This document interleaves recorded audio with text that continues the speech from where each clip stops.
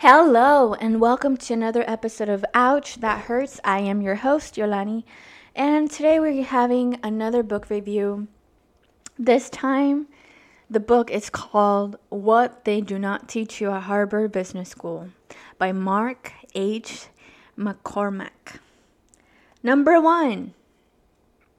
When you start your career, make sure you have a good relationship with people that are starting like you, because you never know if they're going to become the next CEO in 10 years. And you want to create really great friendships so you can work with them and also make business with them. So make sure you do that.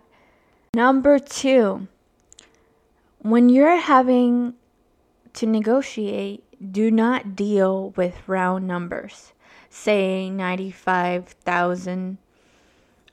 Say odd numbers because they sound harder, more firm, and less negotiable. All right. Number 3 is to grow slowly. So typically when people are doing a business, they want to grow as fast as they can. And that is not the best way to live. The reason being is because you want to start small. You want to understand your market. You want to understand your business first so you can expand it later on. As you expand it, it becomes harder to control. And you want to know how your business is really doing when it's small. Number 4, allocate time for phone calls and meetings. This means that you have to have a separate time in your schedule so you can block the phone calls and call other people to negotiate. Number 5, have a morning routine. This means doing something for yourself other than working. So that means like waking up an hour before your time to work, because you have time to do some exercise, you have time to journal, meditate, anything that you want to do for yourself. Number 6, make sure you are the first person that you're reaching. This means that you're the first person to call someone. This will give you more control of your time.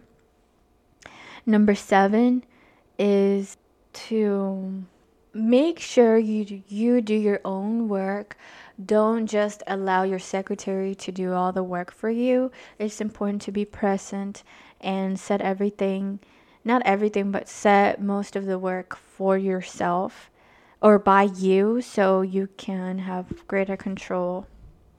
Number 8, when you're having a meeting and there's more people in the meeting, you're going to be less likely to be productive. So make sure you arrange meetings that have less people so your productivity improves or increases.